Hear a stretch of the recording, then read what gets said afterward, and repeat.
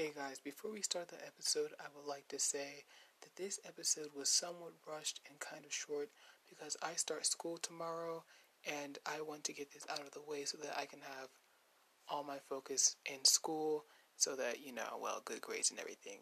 Anyways, that being said, I hope you guys enjoy the episode.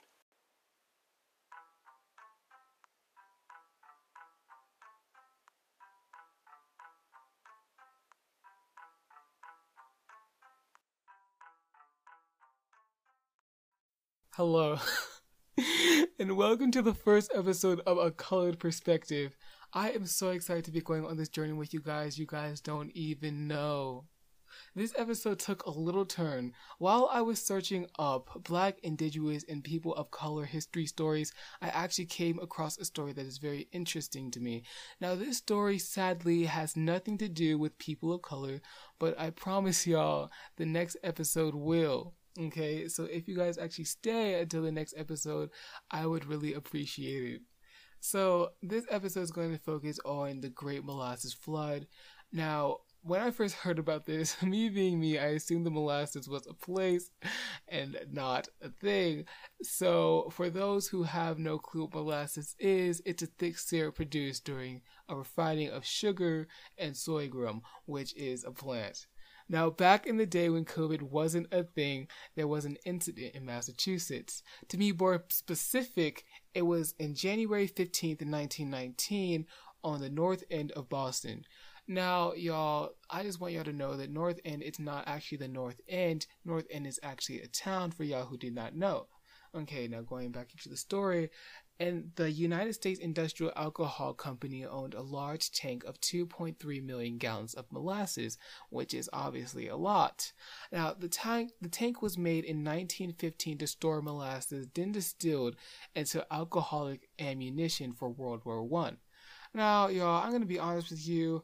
I didn't look into this to see how it worked, but I'll leave that up to you guys if you guys are actually that interested. Now, when the tank soon exploded, causing a tsunami of molasses.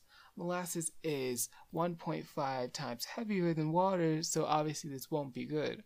Now, I just want y'all to remember that this is syrup and not just water. Like, it's syrup, like thick syrup. And if y'all have ever had to clean up a syrup stain, then y'all know how it is. You know what I'm saying? I have to scrub it down. Y'all know what I'm talking about? And so anyways, the wave was going about 35 miles per hour. It was 160 feet wide and 25 feet tall, which is shocking, to be honest. Now, again, this is a wave of little syrup. Now, sadly, the wave was going so strong that basically it was impossible to escape. The tsunami was so strong that most of the injured people were crushed and getting hit into objects and buildings. People either had broken backs or fractured skulls, which is pretty bad. Now, I just want to make a side comment with y'all. If you guys are confused, it is not every single person that was injured that had a broken back or a fractured skull. It is just some of them. And now, as I was doing research, I came across a doctor named Nicole Sharp, and she said that there were actually 2 stages of molasses, which I personally found very interesting because, it's a tsunami of molasses, and so I would just assume that there is only one stage, which is the tsunami. So, the first stage was the tsunami, and how fast it was going, which we already covered that. So, the second stage is when the molasses flooded the streets. As the molasses started flooding the streets and getting slower, it actually started hardening up due to the cold weather. Now, when molasses is exposed to cold weather, it gets harder, thicker, and stickier than usual, which obviously made things 10 times harder. For example, rescuers are more cautious and have to use objects to get people out. People are stuck in there and everybody has to be aware of their surroundings. Now, going back to Dr. Nicole Sharp, who is a science communicator and an expert in fluid dynamics, she was surprised to hear about the wave actually going 35 miles per hour. I'm assuming because of the saying, slow like molasses. She ran a few tests with a group from Harvard and she found out that the wave could have gone And what basically happened was that since the tank had a lot of molasses, it stored a lot of potential energy. When the tank exploded, the potential energy became kinetic energy. Now, if you guys are like me and you have no idea what that means or what just came out of my mouth, let me explain. Okay, so imagine a swing. You pull up the swing and it's collecting potential energy due to the position. Now, once you let go and the swing starts to, swing down, its potential energy converts into kinetic energy. I hope you guys understand that because I had to do a lot of research on that, surprisingly, and I'm not proud of saying that.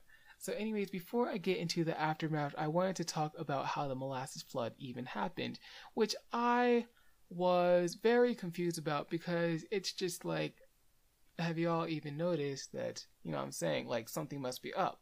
Okay, so Puello, I'm sorry if I'm not pronouncing that wrong.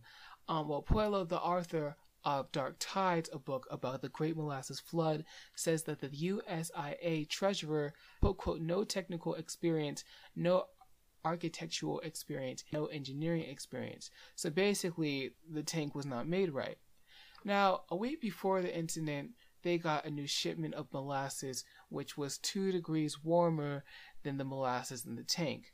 Now, when they mixed the cold molasses with the hot molasses, it actually produced a gas, which didn't have an effect until a week later when the gas started adding up pressure on the steel walls and it exploded, causing, the flood. After the flood, the Boston Building Department began requiring calculations of buildings and structures being filled with the plans and signed. Soon, it was a rule across the countries, which is now a standard procedure. Now, a fun fact for you guys, the molasses actually took 6 months to clean it all up. And like I said, y'all, if y'all have ever had to clean up a syrup stain, it is the hardest thing ever. I'm telling y'all what, I have to add my elbow and everything. I had to pull out the spatula and start scraping out the thing.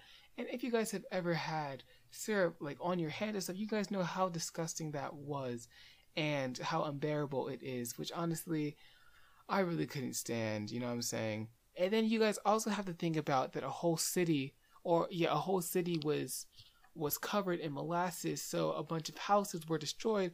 And do y'all know how hard that would be to clean up the basement and everything?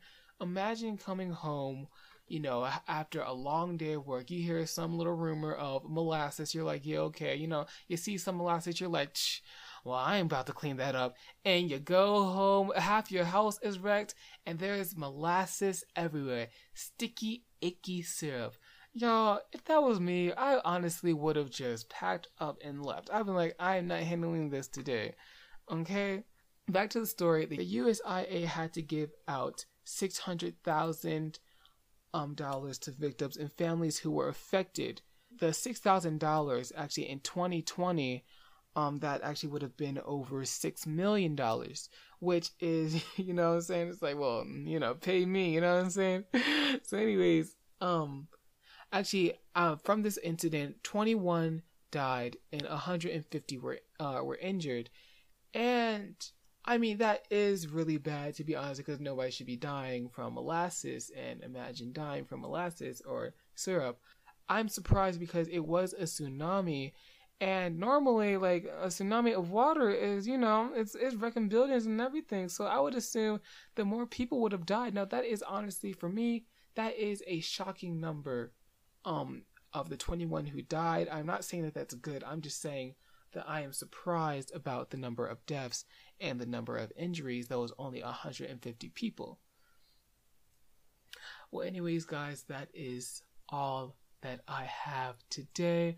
I hope you guys enjoyed this episode as much as I did with the research and everything. And I just want to take the time to thank everybody who has been with me, who has motivated me through these times with this, because let me tell y'all, there have been some times where I just wanted to quit, okay? Having a podcast was my dream, but I didn't actually think that I was going to fulfill it until tonight when I actually started recording it. Now, let me tell you, I'm going to be honest with you guys. It is currently 10:08 p.m. on a Sunday, okay? Sunday night. And I have school tomorrow. I have redone this thing for so long. I am so happy that I finally have a clip that I'm actually happy of, and I hope that I do not delete this clip. Now, if you guys hear this clip, then obviously I did not delete it. But again, I just want to thank everybody who has supported me through this. Like, you guys have no idea how much that really helped me through my frustration, through my anger, and all this other stuff. Anyways, I hope all you listeners learned something and actually find this podcast interesting. And I can't wait to extend and go on this journey with you guys and learn about new things. And now I hope you guys know that next week, next time I post, which will be not next Sunday, but the Sunday after that, I hope. That being said, I hope all you listeners actually find this podcast entertaining and interesting, and you guys stick with me throughout the whole series. That would mean so much to me, guys. You guys don't even know. Okay, well, thank you. I forgot to mention that I also am going to post this on YouTube, and why I'm mentioning that is because I will have all the sources on link down below in case you guys actually want to do some research yourself and find this event easy. And now, thank you guys for staying until the end. Again, I'm so sorry for saying thank you all the time, but you guys do not know how much I appreciate this. I hope you guys this night, your morning, your afternoon, whatever time it is, even your day, is amazing and it is going good. So yeah, thank you guys so much again, and have a nice life. I don't know what to say. Bye.